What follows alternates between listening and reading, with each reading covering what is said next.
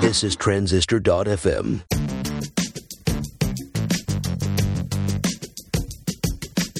On the show today is one of the best bootstrappers in the business. Paul Farnell of Litmus.com joins me and shares some of his great stories. Stay tuned. If you have a web development team or a product team, you probably want to know where you're wasting time and how you can be more efficient. This is exactly what my friends at Sprintly do.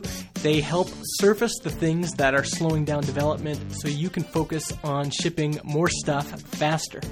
You and your team can try Sprintly for free by going to www.sprint.ly. Be sure to thank them on Twitter at Sprintly.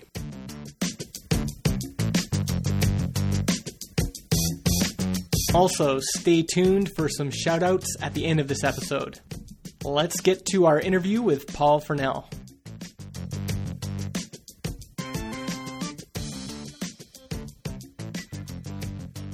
Hi, I'm Justin, and this is Product People, the podcast focused on great products and the people who make them. Today, Kyle is away, but I'm happy to have a great guest. Paul Farnell from Litmus is here on the program. Hey, Paul, welcome to the show. Hi, Justin. Thanks for having me. Well, it's great to have you. I've been a customer of Litmus for a long time, so it's fun to finally get to talk to you. Yeah, no, you too, Justin. Yeah, I mean, we go back quite a number of years now, I think. Yeah. So let's start by quickly describing your product. What is Litmus, and what does it do? Sure. Yeah. So Litmus is a tool for email marketers, and what we do is we help people preview their email messages before they send them out. So that is to say, letting you make sure that your emails are going to look great across, on an iPhone, on Gmail, on Outlook, on Hotmail, all the different places that somebody might read that message, and design-wise make sure that looks great. And then the follow-on part to that is tracking how successful the campaign is. So we have an analytics tool which will let you see how long people have read a message for. Did they forward it on, or they just delete it? How successful was this campaign after you sent it out? But everything we do is around helping people design and send better, more effective campaigns, basically. Perfect. And we're going to circle back to the product in a second. But let's start with your story. Where did you grow up? When did you get into computers? What were you doing before Litmus? Yeah, okay. So as you can probably tell, I'm British. I grew up in a town called Milton Keynes, which is just north of London, about half an hour outside of London. And I suppose my first experience with computers was through my dad, who started his own publishing company when I was fairly young, and so he was publishing a magazine. And so it was, I guess through him that I first got an Amiga. That was my first machine of my own. Wow. What a great machine to have as your first computer. Yeah, no, it was great. Yeah. Well, my parents were, I think this is kind of interesting. My parents were very keen. Like a lot of my friends got games consoles. Mm-hmm. My parents didn't want me to have a games console. They wanted something that I could actually kind of create things on, I guess, was the idea. And I very much did. I suppose, it's, maybe it sounds silly, but I'm definitely inspired by my dad publishing this magazine. I started publishing a magazine myself, and selling it at my middle school, a magazine where we did music reviews and stuff like this. And, no way. And started selling annual subscriptions to that as well. You're kidding me. Yeah, so it was kind of fun.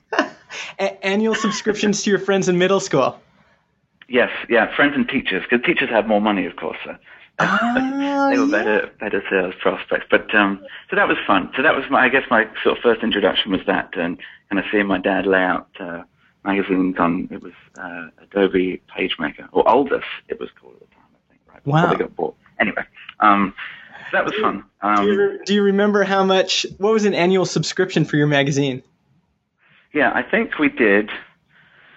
I think it was £1. I think it cost £1 because I think each issue was 10p, And so a year was £1, and we tried to do one a month. But if you subscribe for a year, you also got a cassette tape that we had made. It was me and a friend of mine. You got this cassette tape that was only available to annual subscribers. You couldn't get this if you just bought it on a monthly basis. Wow. But you got this cassette tape, which was, special edition, or, somehow exclusive just to these annual subscribers.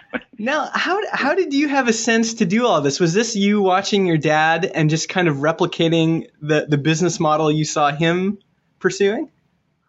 I mean, yeah, very much so. Yeah, I mean, definitely, entirely inspired by him with that, and his advice. And we would do like a free gift with a magazine, like you get a pen or something silly like that. I mean, it's all obviously on a very, very small scale. Yeah. But it was kind of fun. We would enlist other friends would offer to photocopy issues for us and stuff like this, so we didn't have to pay as much for printing.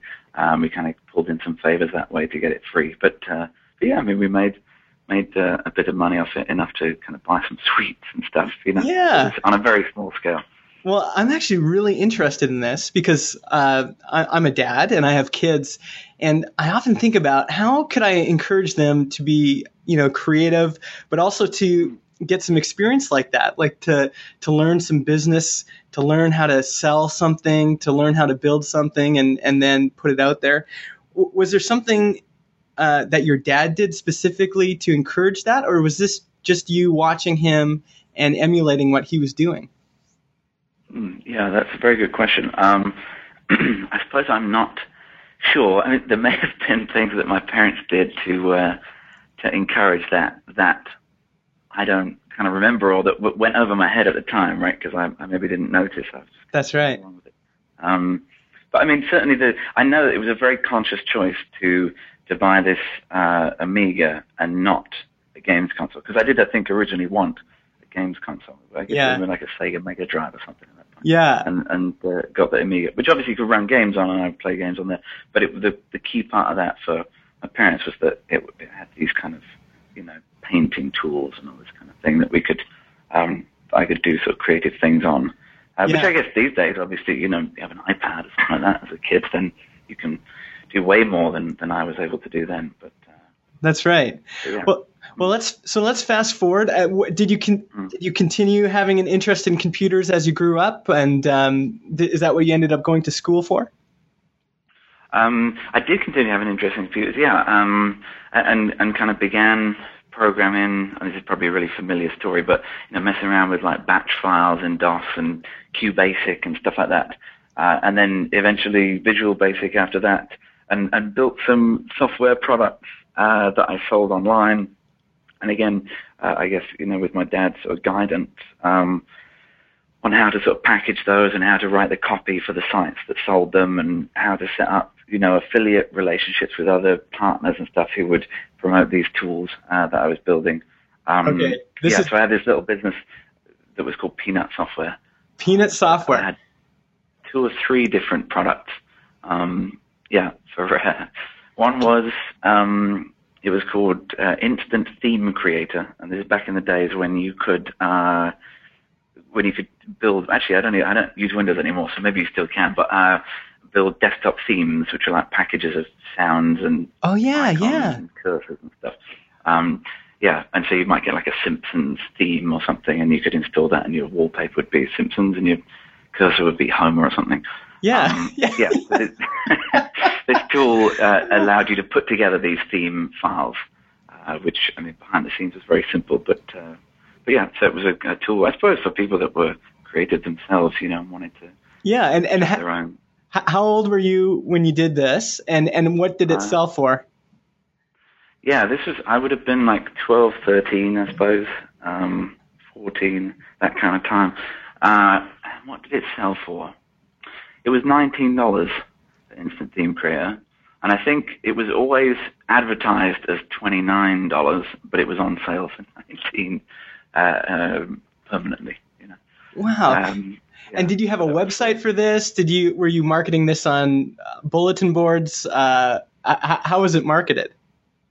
The marketing was kind of interesting. I mean, I did actually spend a lot of time marketing this online, this tool in particular. Yeah, there's a website, peanutsoftware.com, which I don't think is still there, but I'm sure it's there on like archive.org. Yeah, it was for sale through RegNow, which would kind of take the payment for you and give you a license key or something like that. It was listed on download.com, which at the time was definitely like the place to advertise shareware and stuff. That's right. And also I had a deal with a guy who ran a site called Theme World, which was like kind of the place to get desktop themes. And so people were going there to download free themes, and we struck a deal. I forget what percentage he got, but he got some percentage of each sale of Instant Theme Creator, and a lot of the sales I got actually came via that relationship with Theme World. Interesting. Yeah. So these are all the building blocks for the future, really. I mean, figuring out marketing, figuring out which channel is converting the best. Mm. Yeah, no, absolutely. Yeah, it was it was a lot of fun actually, and actually, I mean, Instant Theme Creator, and then there was a couple other versions of it after that. Actually made a reasonable amount of money, at least at the time. Making a few $100s a month or something like that, which, when you're 12, 13, was quite a bit to have. So I never had, like, a lot of friends of mine, would do, I'm trying to think what we would have done as jobs back then, but maybe helped in a shop on a weekend or done a paper round or something like that, Yeah. Where it was my first job, as it were, was selling this software online. Yeah. Was there any other notable products from that time that you can remember releasing? Well, there was another version, or a couple other versions of Theme Creator after that, and there was another one called Instant Newsgroup Creator, or maybe just Newsgroup Creator, I forget. Obviously, Newsgroups are still around, and I don't know if this is still the case. It probably is, but there was like a process you had to go through to create an alt newsgroup, and for it to be kind of picked up by the different news servers and stuff. You're talking about Usenet groups. Sorry, Usenet groups, yes. Yeah. And so if you wanted to create your own, it was a little bit of a convoluted process. That's right. So this piece of software would take you through, like, okay, you need to send this format of email to this address and fill out, it took you through, I mean, it was really just a series of forms.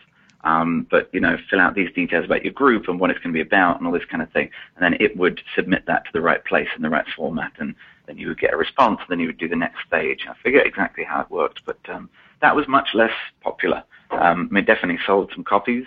So I don't know if there was really anything else that did that. But I think probably the people that were, creating their own Usenet groups didn't necessarily need to buy a piece of shareware to format an email, Yeah. revel in that process. So, But that's still interesting. What's interesting about that, Paul, is like a lot of us, and I mean, Usenet groups and this kind of whole world, there's a certain generation of our listeners that might not remember that.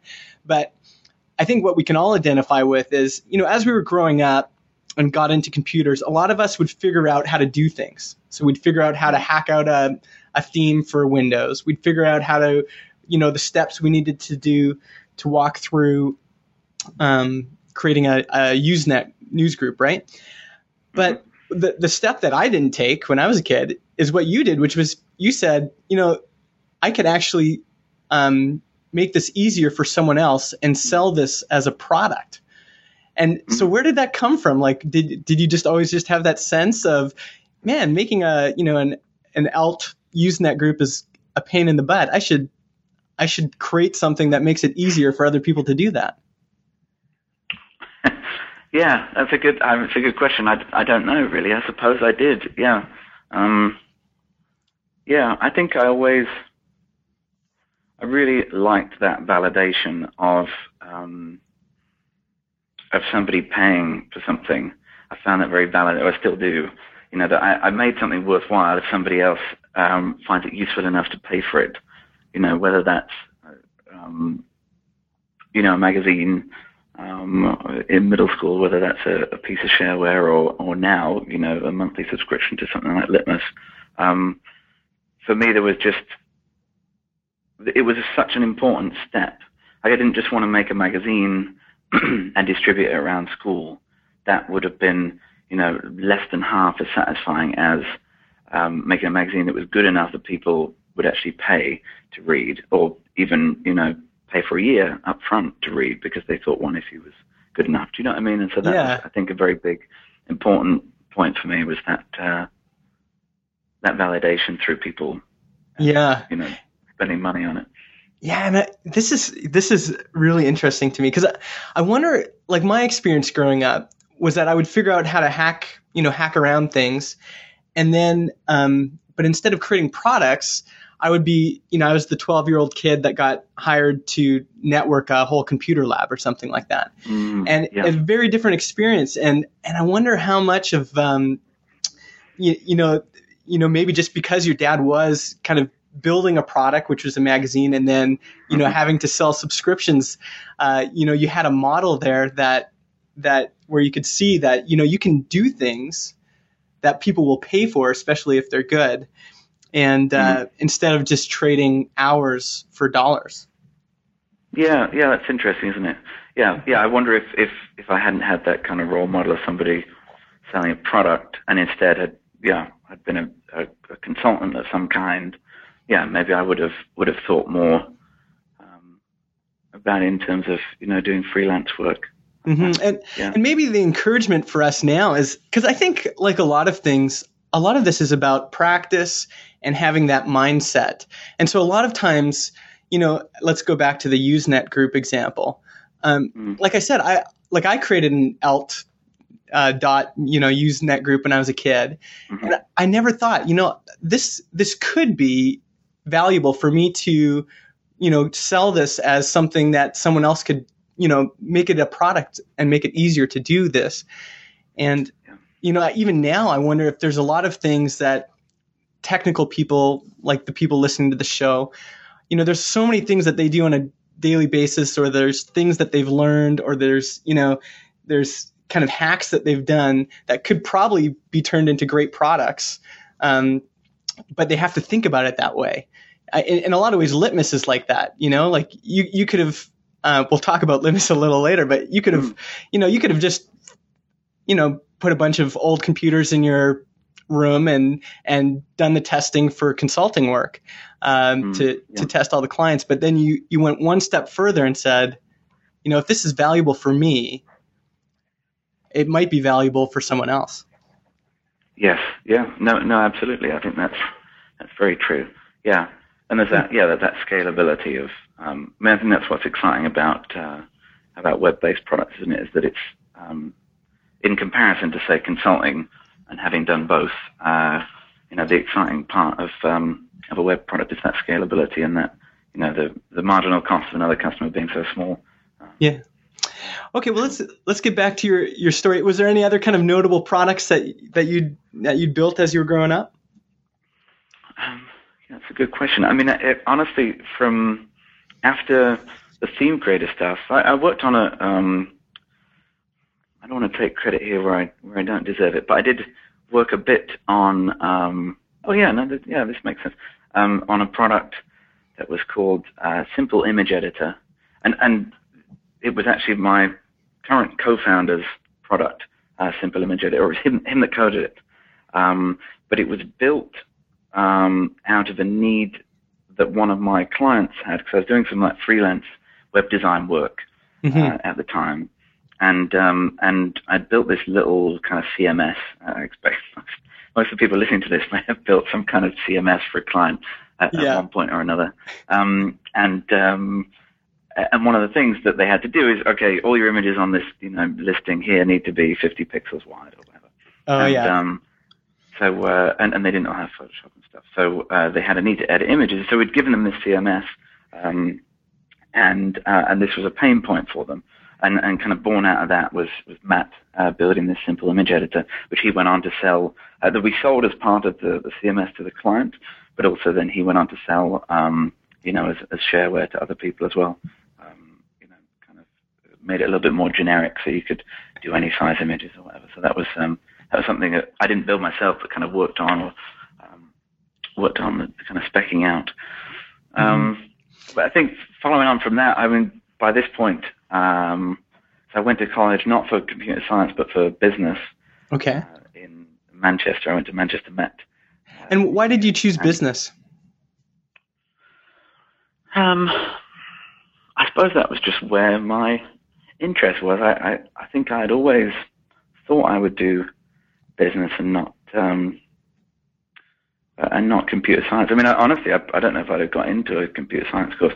None of the things that I built were particularly well built. Yeah. You know, the copy on the site was really well written, I think, and they sold well.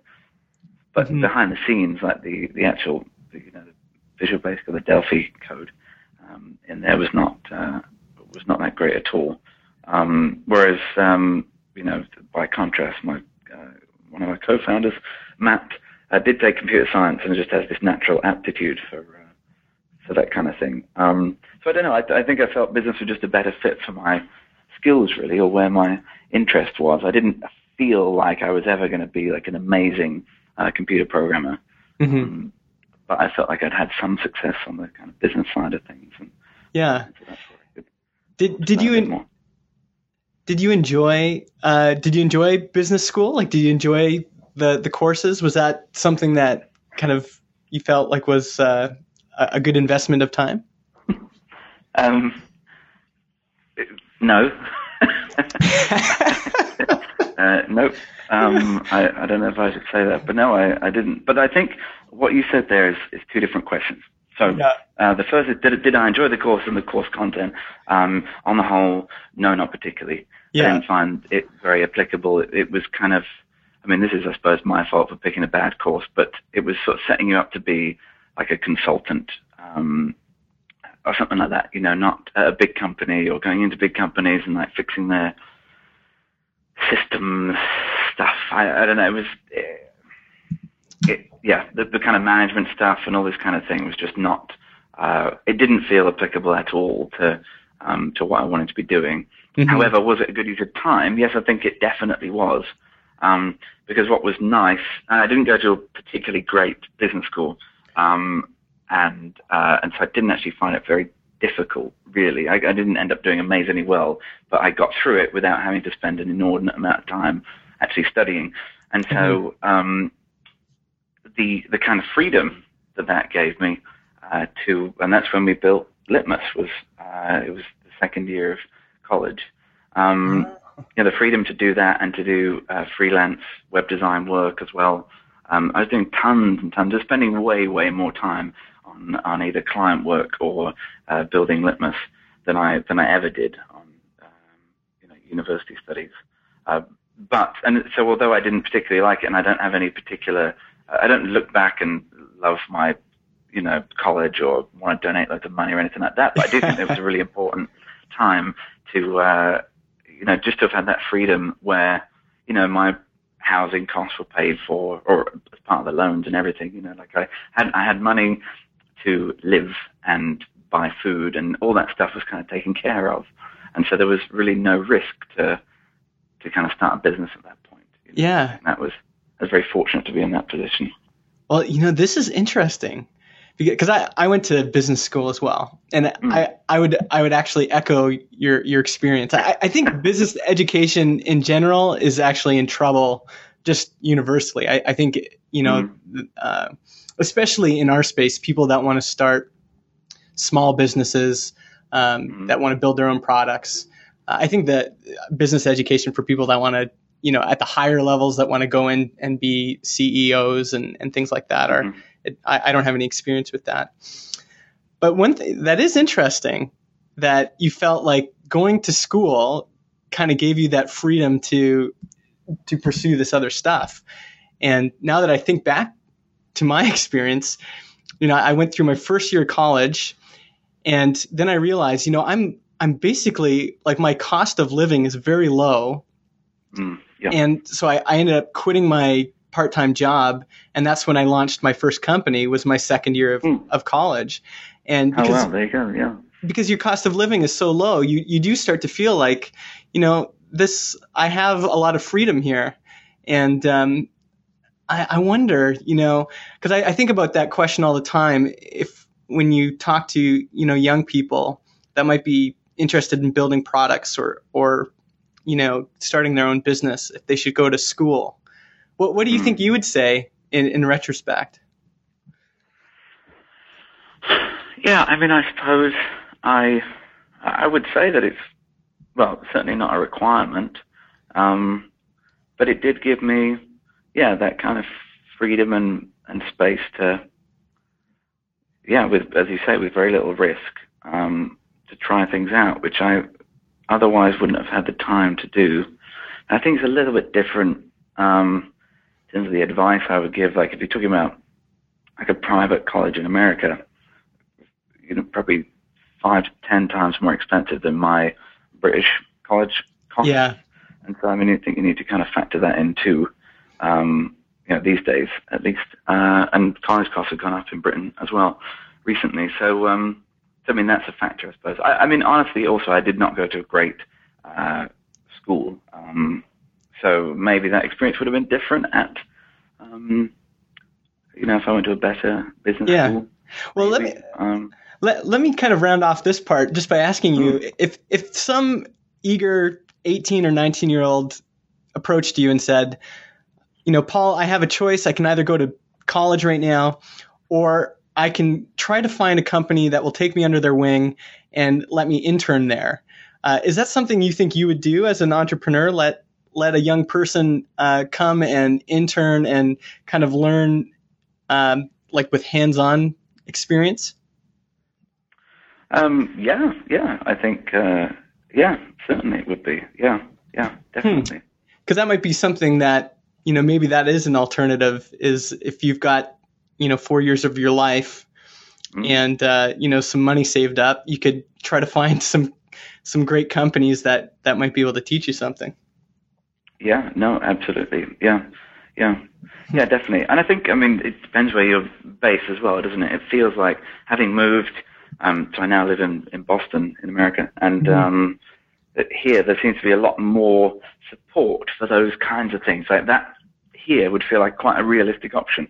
Yeah. Where I grew up, that would be quite hard to find, a company that would be kind of willing to do something like that. I think would have been tougher to find. Whereas here, I think that'd be an easier option to do, and a great one to do. Yeah. Okay. Well, let's talk about the genesis behind Litmus. How did it start? How did this happen? You were in college. What's the story? Yeah. So I was doing freelance web design, and I suppose there's an interesting aside there, is that I was doing freelance web design for years and years and years. I mean, you remember I mentioned, building that custom CMS and stuff. Mm-hmm. Had been doing that for years and was doing okay, and was gradually putting up my day rate over the years. But actually, where I found by far the most success was when I tried to kind of package up and, I guess, productize that web design process. So and at the time it seemed like a huge leap of faith, and looking back it's really insignificant maybe, but I stopped advertising myself as a web designer and said that all I do is blog design. And this was kind of at the height, I suppose, of people using blogging for business, and that being kind of the new thing to do.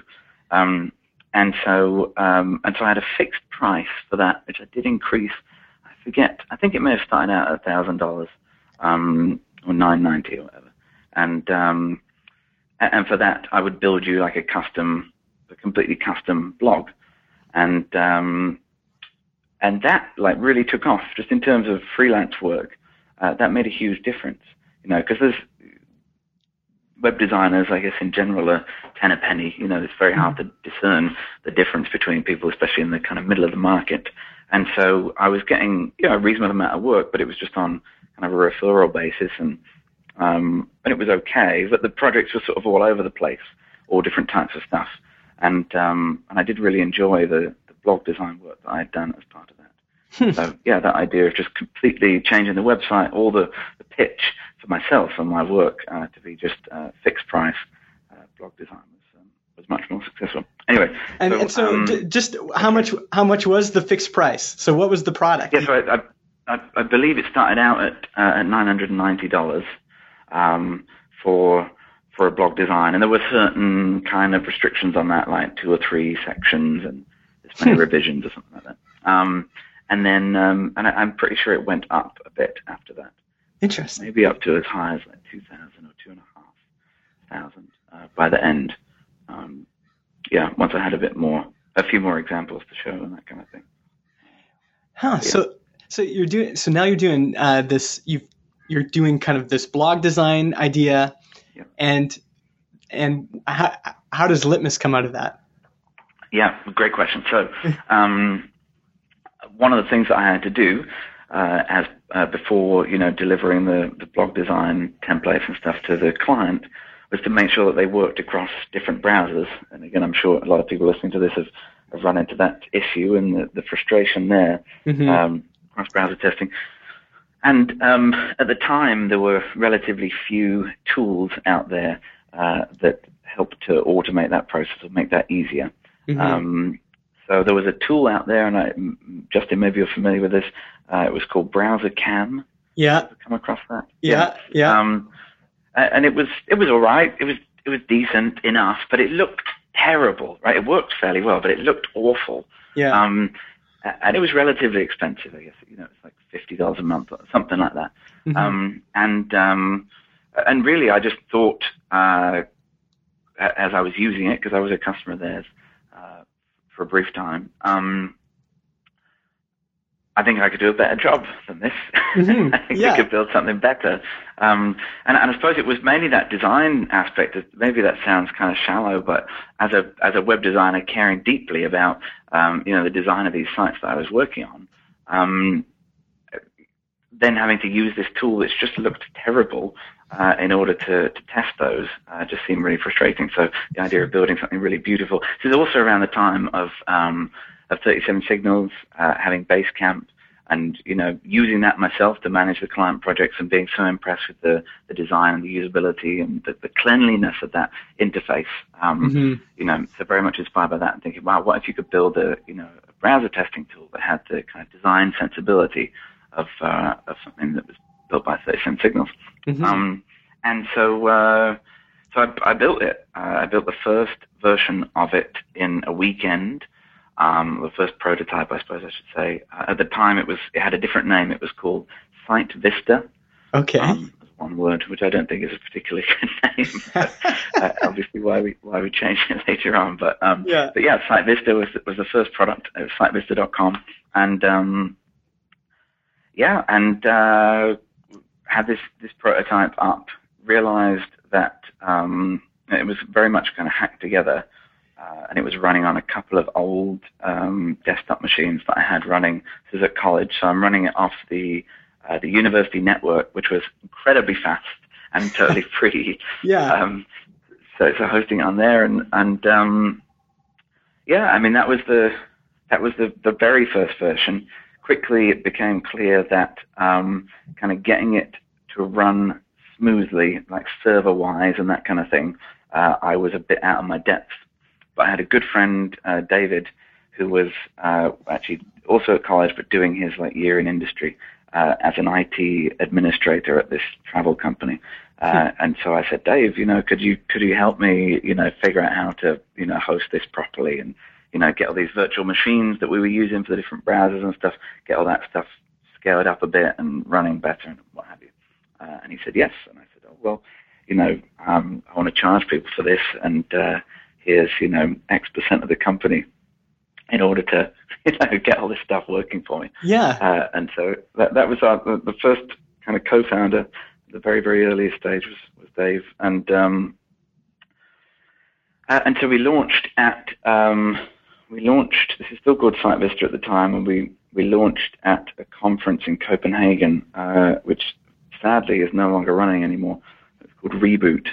And basically, I just printed off a whole stack of cards that gave you some kind of, it was like a trial and then a discounted monthly subscription after that, and just went around the conference, talking to all these web people and pitching them the product and handing out these cards like crazy.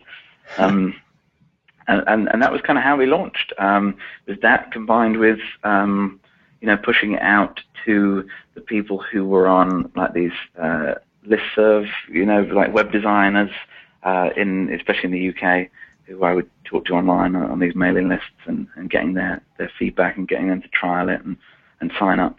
And so that was the very first version, and that's how we kind of initially got started. So tell me about that launch. What happened after the conference? You handed out a bunch of business cards at the Reboot conference. You connected with people over listservs. What happened? What happened after you launched? How many people signed up? Yes, that's a good question. Well, it was very, very exciting. Of course, people could take a trial first, so they didn't have to pay right away. But I mean, we probably saw probably 100 people in that kind of region in that first month or so, either that we met at the conference or that had got access to it online. And it was incredibly exciting to see them actually using the product. And I suppose in a funny way, because there were these computers that ran under my desk, even a couple of months in. Yeah. You would actually see, when I say you see people using the product, you literally saw them using it, because the websites they were testing would pop up on the screen of like the little, Bondi blue iMac that I had under the desk, and these couple of old PCs, if you had the monitors hooked up, you would actually see the web pages loading, being screenshotted, and then sent off to them. So actually see all the sites people were testing. That's awesome. I'm smiling right now. I'm just imagining that. Like, you're a college student and you've got these people signed up, and then you can actually see them using it. That must have been so fun. Yeah, that was great. It did cause some problems, because my girlfriend at the time would stay in my room, mm-hmm. and all these machines would be under the desk. And she was a much lighter sleeper than I was, and she would get woken up because the iMac and all these machines, like when they were used for testing in the middle of the night, like the fan would come on, and the screen would light up, and it was a very, very small room. It's just like a little studio, and she didn't like the fact that I was running all this under the desk, because she would get woken up if people were, in a different part of the world were doing the test overnight. Oh man, I love that story. Yeah. So there were some trade-offs here. You were bootstrapping this, but this is in your college dorm, and it's affecting things. Yeah. Yeah, relationship-wise, yeah. But it was it was fun, and that feeling of the first people converting from that trial to actually paying, and they got a deal, so it was really cheap at this point. It was $19 a month originally, mm-hmm. and and actually beginning to pay was just kind of amazing. Really, really, really, really exciting to see. Mm-hmm. And I suppose so. What happened next is we're still doing freelance work at this point alongside SiteVista, and we keep that up for a while. I'm just going to make sure I get everything in the right order here. But it became apparent that so Dave's doing kind of the server kind of administration, like infrastructure stuff, mm-hmm. And trying to keep things running smoothly in that sense. I'm still doing the actual programming of the app. We did it in VB script, and I think and MySQL and stuff. But it was a bit patchy. Wow, yeah. To say the best. And and I had another friend, Matt, who I mentioned earlier, who I'd worked with on the Simple Image Editor, and some freelance work in between. And he was the guy who was taking computer science, and so knew this stuff just way better than me. And so it was around this time that Matt came on board as a co-founder to basically to write something that was a bit more solid than I had done.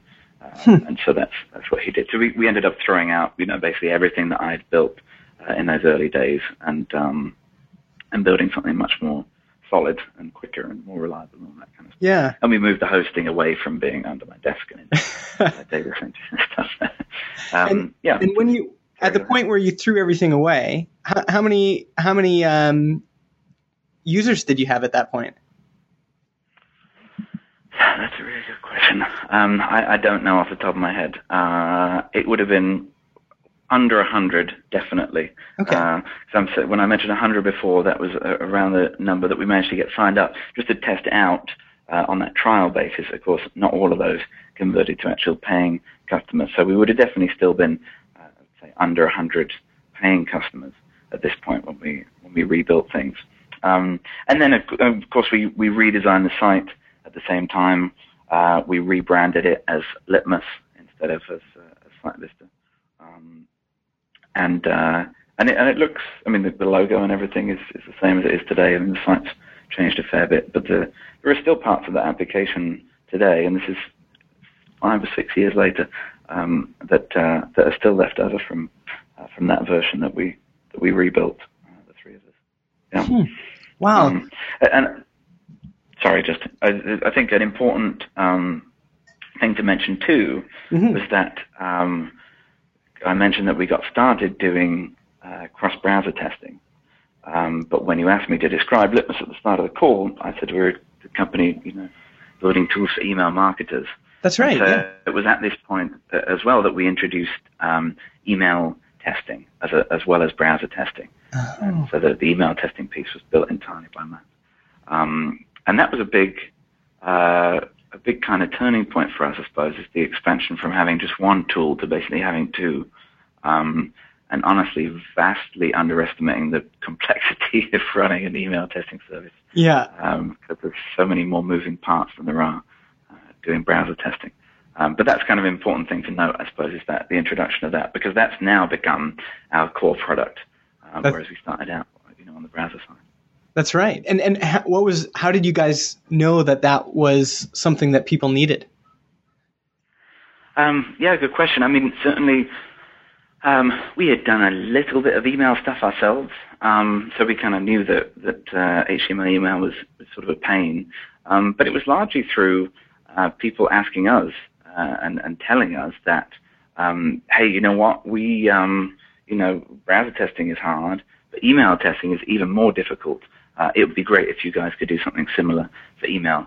And I suppose after we'd heard that like a dozen times and had some limited experience of that ourselves, we thought, hey, well, actually, Matt was very, very gung-ho about it, thinking that it would be, pretty much as easy to build that as it would be the browser testing part. And as I say, it turned out to be quite a bit more difficult, but but certainly very much worth it. And further down the line, we still do web page testing, but it's very much a secondary thing these days, and honestly sold alongside the email testing in terms of test your emails with us and then test the landing pages that you're linking to from those emails across different browsers as well, as opposed to trying to, there's honestly these days there's much better standalone browser testing tools, things like BrowserStack, are great, and they have a stronger product than ours because we really haven't put a lot of time into like interactive testing for web pages or anything like that. And so we kind of keep that as a tool, but it's very much secondary to the email piece.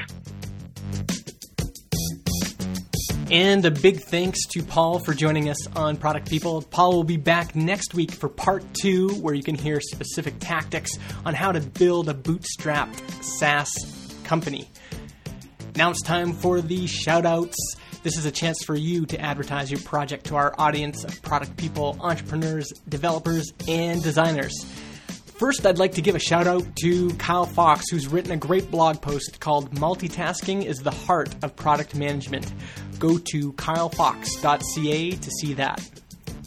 Second, I'd like to promote our Product People newsletter. You can sign up and get product-making resources sent directly to your inbox. Go to productpeople.tv/newsletter. Next up, the fine people at Hover are giving all of our listeners 10% off every order.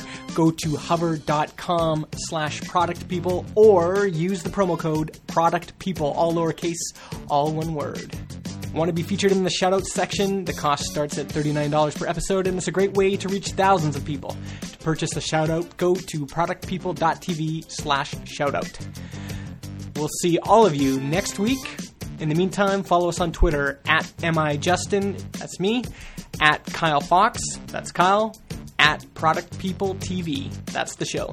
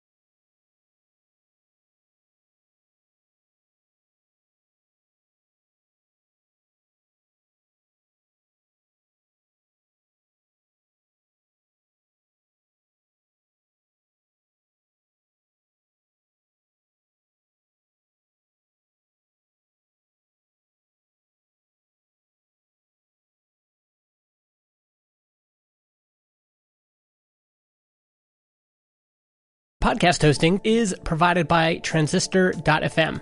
They host our MP3 files, generate our RSS feed, provide us with analytics, and help us distribute the show to Spotify, Apple Podcasts, and more. If you want to start your own podcast or you want to switch to Transistor, go to transistor.fm/Justin and get 15% off your first year.